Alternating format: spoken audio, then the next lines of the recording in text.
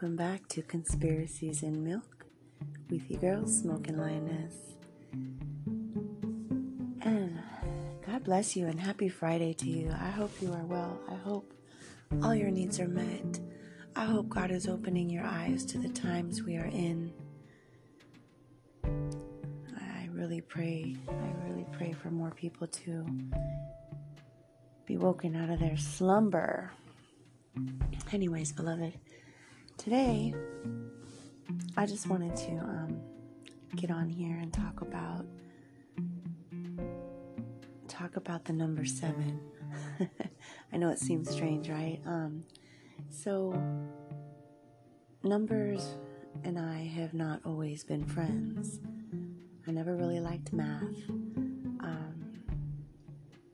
But 7 has always surrounded me. And it didn't really come to my attention until a couple years ago. You know, God has a way of dropping things in your spirit. You think you have a thought or something comes to mind. Like, that's the Lord Jesus letting you know, hey. So, 7, right? God's number of completion. So, originally when 7 came to mind, you know, I started realizing numbers were patterns and stuff like that. So I took a look at the number of letters and names of people that I knew and loved and found that my dad is the first 7.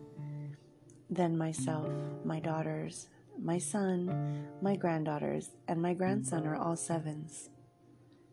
7 letters in our names. I was born in 74. My dad was born in 47. My number for softball was 14, which is 7 times 2. You know, just stuff like that. And so I had to start paying attention. Like, Lord, what are you trying to show me about this number 7? Why is it essentially flashing everywhere I go? Why do I keep feeling pressed in my spirit to dig further, right? And then it was dropped in my spirit to remember that in the Bible it tells us in 2 Peter chapter 3, verse 8, it tells us about the 1,000-year range. Let me see it. The reign, excuse me. Let me see if I can find this for you. All right, sorry about that. I had to find it. So 2 Peter chapter 3, verse 8. But beloved, be not ignorant of this one thing, that one day is with the Lord as 1,000 years, and 1,000 years as one day. So that's explaining that time is a lot different in heaven than it is here, correct? So in heaven, one day goes by, but down here, it's been 1,000 years, an entire millennia has gone by. And that was dropped in my spirit a few days ago. I was just like, bing. So that would mean that creation was actually created according to humans, right, in 7,000 years. In heaven, it's a day, 7 days, right, 1 week. But in human time, earthly time, it's 7,000 years. So, if that is accurate, and let me see. So if we're to believe that Jesus died about 2,000 years ago, and old text is proven and dated to be from about, 5,000, 6,000 years ago, I think it's 120 AD, that the first text can actually be dated to, then I believe, according to God's number of completion, that we are nearing the end of the 6th day, the last day, or the last 1,000-year reign that belongs to Jesus. I truly believe this. It's been dropped in my spirit so hardcore that I really believe that's what it is, that God's been revealing this to me and I just haven't been paying attention. It's like we are in the very last part of the 6th day, according to scripture and according to time in heaven. And so at the end of the 6th day, it would make perfect sense for me that Jesus would come back, snatch up his bride, and when that happens, the Holy Spirit will be removed as well, unleashing all the darkness and all the stuff waiting for tribulation. And so that one day, everybody will be caught up to go home with the Lord, right? For the wedding feast, the wedding supper. And that one day is going to consist of so many things. I think that's when the wedding feast happens. I don't know what else will happen on that day, but I believe that at the end of that celebration, we will return with Jesus and go to battle. Now down here, people will be going through tribulation for 7 years. At the end of that 7 years, we return, which is the end of that 7th day, right? Or excuse me, the very end of the day, the very end of the 6th day. And then we return with Jesus for his 1,000-year millennia, where he will rule. And these things are just fascinating. Like, we have to start looking at things like, what does the Bible say about sevens? Let me see if I could find anything here.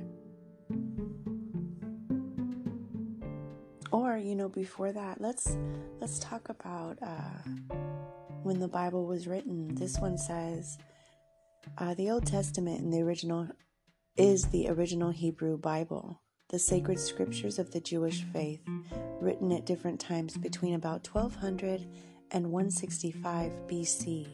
The New Testament books were written by Christians in the 1st century AD. And then, let's see here. Because it is important. It is important to question absolutely everything. We have to. All right, so just for fun, let's say, what does the Bible say about the number 7? In Revelation 4:5, and out of the throne proceeded lightnings and thunderings and voices, and there were 7 lamps of fire burning before the throne, which are the 7 spirits of God. Matthew 18:21 through 22. Then Peter came to him and said, Lord, how oft shall my brother sin against me, and I shall forgive him? Till 7 times? And let me see here. Jesus saith unto him, I say not unto thee until 7 times, but until 70 times 7. All right. And then in Revelation 1:4, John to the 7 churches which are in Asia, grace be unto you and peace from him which is, and which was, and which is to come, and from the 7 spirits which are before his throne. 7 is very important to God. Very, very important to God. And so I believe that's why he did. I believe that's why he revealed all of this to my spirit, to just say, yes, daughter, just talk about it, because I'm hoping that somebody will understand the times that we're in now, right? And understand the science behind it.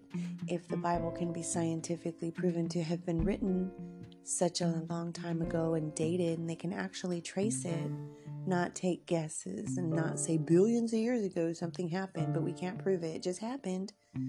These things can be proven scientifically, right? Scientific studies have proven that the Bible was written during these times that they're claimed to be written. Again, even if you want to say that scripture is not inspired by God, and you're just reading it as a naysayer, as somebody who just doesn't believe, do it, keep reading. But you have to also study. You can't just read it at face value and think you're going to gain understanding from it.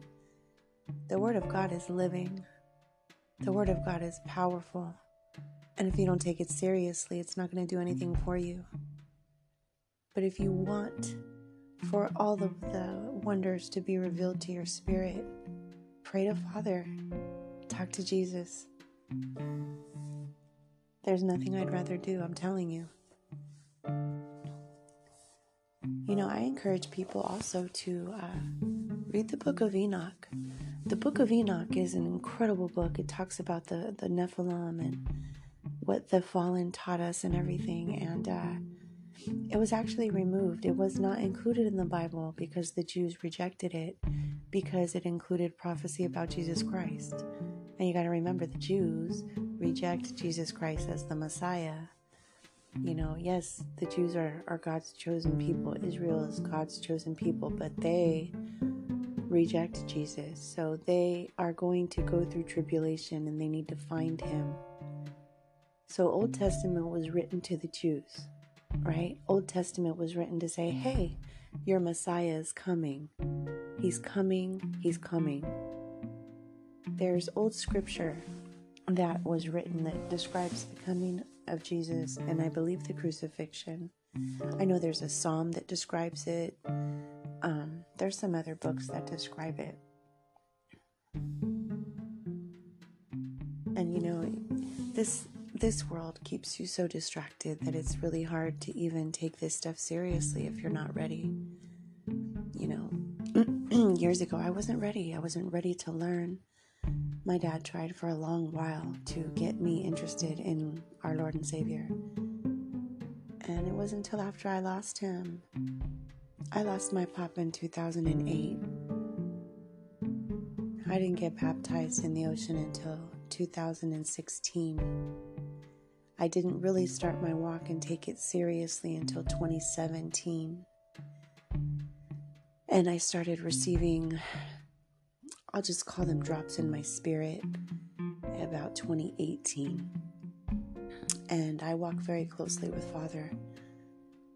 And he reveals things to me, as he does to all people that are walking closely with him. And I love him so much. I love him so much. So the book of Enoch is very, very interesting book. Very, very worthwhile. It takes about 3 hours to get through it.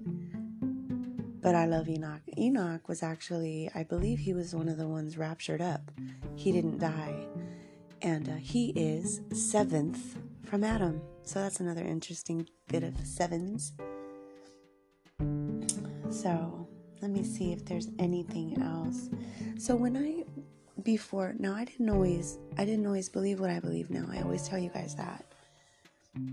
So I think where you should start, if you don't believe anything in the Bible, is you should start with what society pushes, right?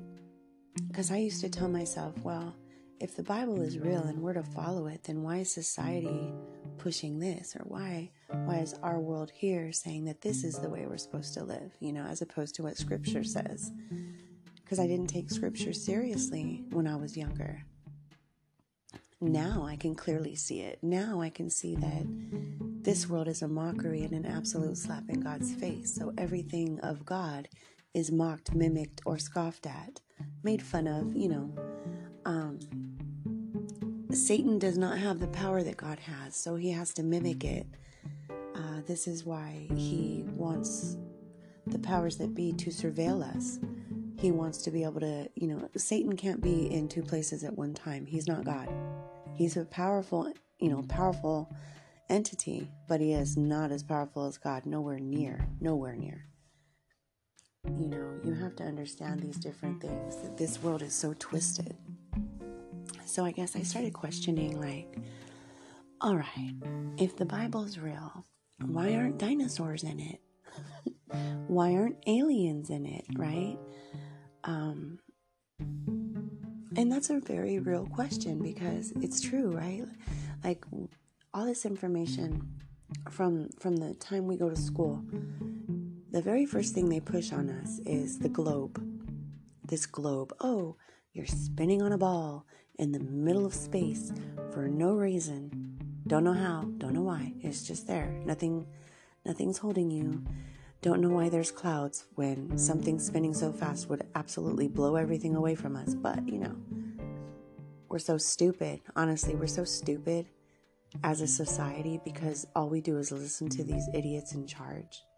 What is there, like 500 and something people in Congress compared to 330 million of us, and we're just so stupid. You know, so the first thing pushed on us is the globe theory, right? And I never realized, well, that's because they have to prove to you that there's an outer space. They have to prove to you that that's real. They have to convince you there's an outer space so that they can deceive you with an alien invasion and take further control over you guys before the Antichrist comes on the scene. You know, all these things are going to happen. They're going to happen. And let me see what it says. I know there was a scripture I wanted to read to you guys about the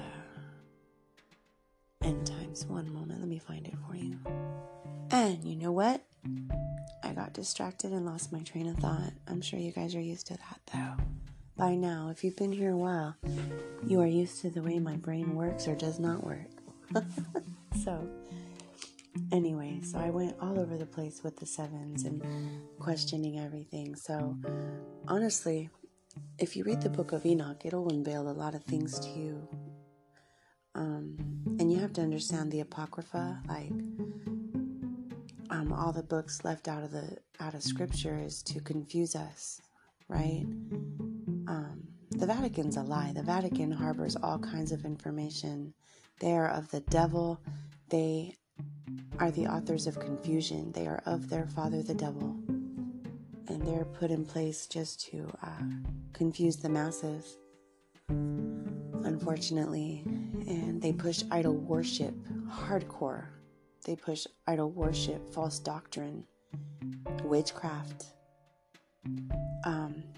One of the most disgusting things about Catholics, not the people, the church, the organization, the believers are some of the most beautiful people you'll ever encounter. They're so faithful, but they're doing it wrong. They're putting their faith in Mary. They're putting their faith in beads. They're putting their faith in saints. All of that is idolatry. We are to pray to the Father in Jesus' name. We are not to pray to Mary. Yes, she carried Jesus. She was a vessel, but she does not, she's not exalted over Jesus. She's not exalted over Father.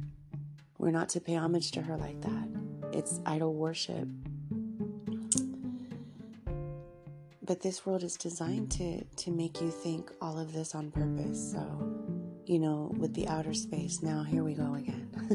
They have to convince you that outer space is there, because then you're going to, well, anybody who uses critical thinking is going to say, okay, outer space and planets and all these galaxies and everything, then why does the Bible say this? And what does it say in the Bible? Let's look it up. And so I just did a quick search on Google. Oh my gosh. So, I don't know which translation of the Bible this is going to come from. So a couple words might change here and there. So anyways, here we go. So some of them about the earth's foundation. Isaiah 48:13. Surely my hand founded the earth, and my right hand spread out the heavens. When I call to them, they stand together. Proverbs 8:29. When he set for the sea its boundary, so that the water would not transgress his command, when he marked out the foundations of the earth. Job 38:4. Where were you when I laid the foundation of the earth? Tell me if you have understanding. Right? Job 38:6. On what were its bases sunk, or who laid its cornerstone? Cornerstone. Psalm 104, verse 5. He established the earth upon its foundations, so that it will not totter forever and ever. 2 Samuel 22:16. Then the channels of the sea appeared. The foundations of the world were laid bare by the rebuke of the Lord, at the blast of the breath of his nostrils. It's so fascinating, like, Oh, the Bible scripture is so beautifully written, you guys. It is such a story. Like, it's magnificent. If you dive into it, it's incredible. Here we go. So there's a lot more. Let's go to Jeremiah 31:37. Thus says the Lord, if the heavens above can be measured, and the foundations of the earth searched out below, then I will also cast off all the offspring of Israel, for all that they have done, declares the Lord. And there are many, many, many, many more. You got Zechariah, Micah, Samuel, Psalms, Deuteronomy, many scriptures talking about we live on a foundation with corners, right? If you look up, and just for fun, let's go ahead and look up biblical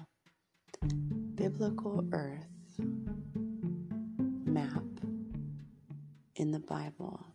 So that way I can kind of explain to you. Let's see what comes up.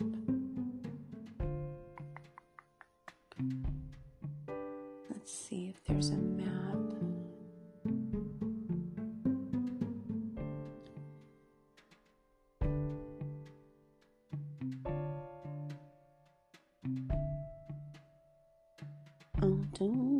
Forgive me, guys. I get so caught up looking at all this stuff. I'm still so new to it that I get this like instant fascination whenever I read anything about Father. So there's a lot of them come up when I search, okay? But the one that looks most interesting says Ancient Israelite Cosmology. So looking at the map, you'll see a foundation that says the sea, right? It's not called the ocean. Oceana is a Greek god, right? So it's a pagan god. They rename everything here. They change everything here. So God made the seas. And then in the middle, the circle of the earth, it says, above is the stars. The window and the sun are inside the firmament, which is like a dome above us, right? The Rakaya firmament, which prevents the waters from above from flooding us, which would explain why the sky is blue. During the day, we could see a blue sky because the firmament has us blocked from that water, okay? The sun and the moon are actually inside that firmament with us.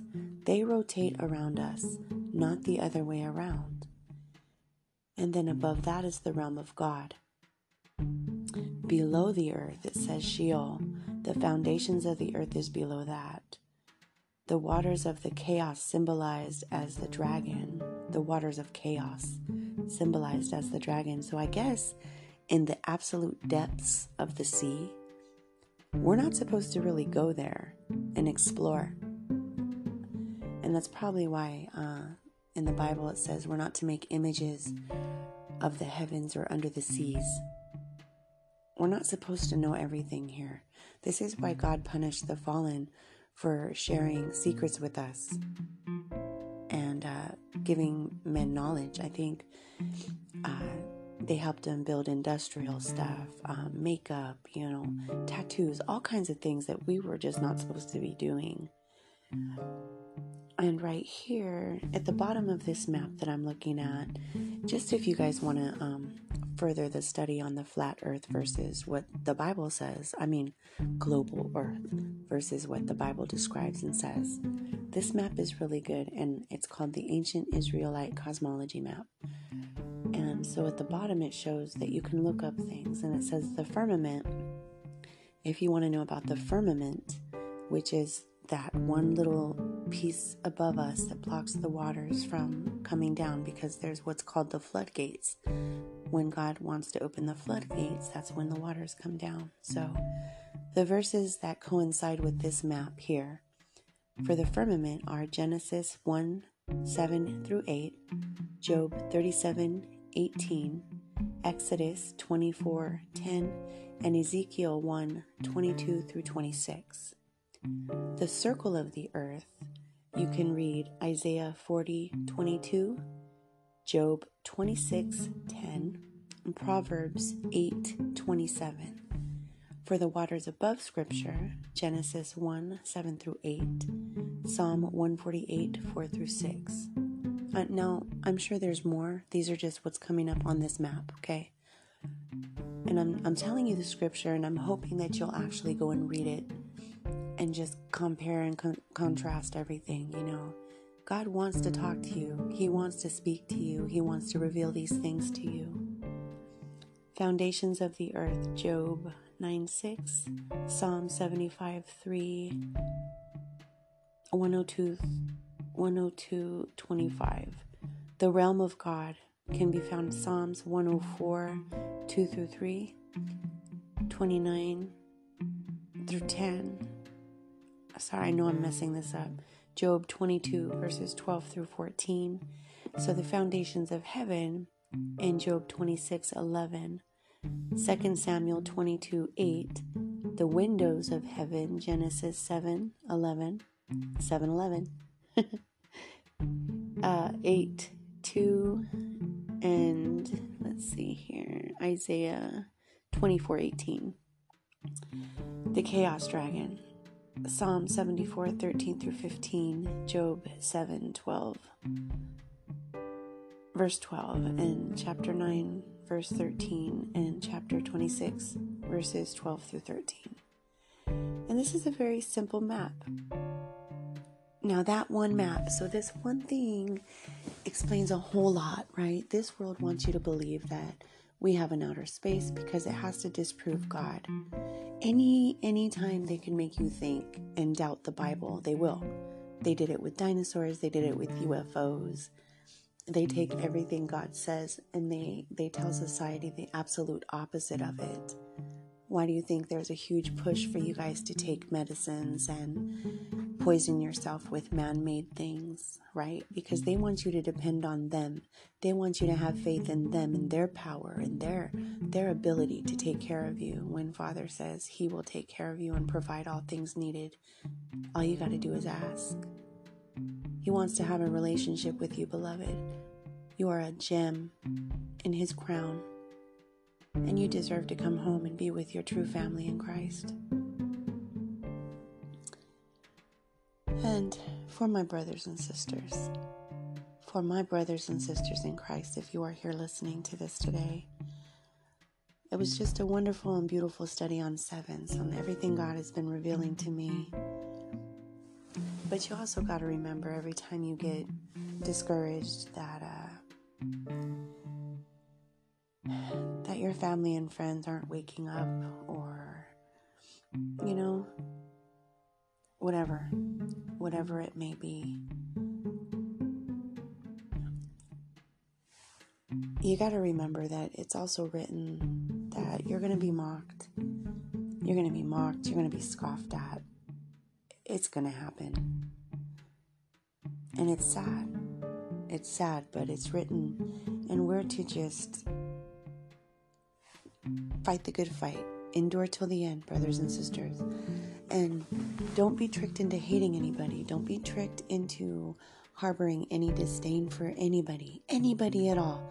I don't care if it's somebody coming up against you and being horribly mean to you. You lift that person up in prayer. You give it to Father.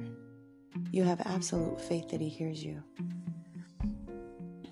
And I'm going to just remind you, okay, of 2 Corinthians chapter 4, verse 3, 4. And we'll see if we go any more than that. Let me go into the full chapter to see how far we'll read into it.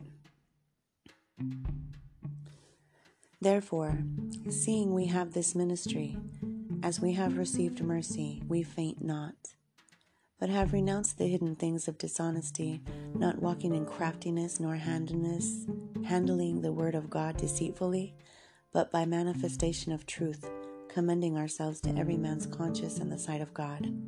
But if our gospel be hid, it is hid to them that are lost, in whom the God of this world hath blinded the minds of them which believe not, lest the light of the glorious gospel of Christ, who is the image of God, should shine unto them.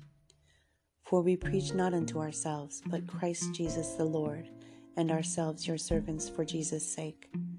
For God, who commanded the light to shine out of darkness, hath shined in our hearts to give the light of the knowledge of the glory of God in the face of Jesus Christ.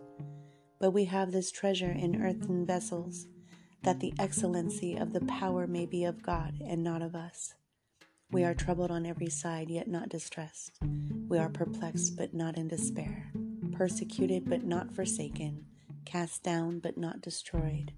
Always bearing about in the body the dying of the Lord Jesus, and the life also of Jesus might be made manifest in our body, for which we live are always delivered unto death for Jesus' sake, that the life also of Jesus might be made manifest in our mortal flesh.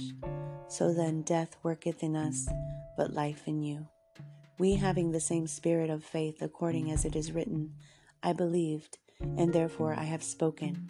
We also believe, and therefore we speak, knowing that he which raised up the Lord Jesus shall raise up us also by Jesus, and shall present us with you. For all things are for your sakes, that the abundant grace might through the thanksgiving of many rebound to the glory of God.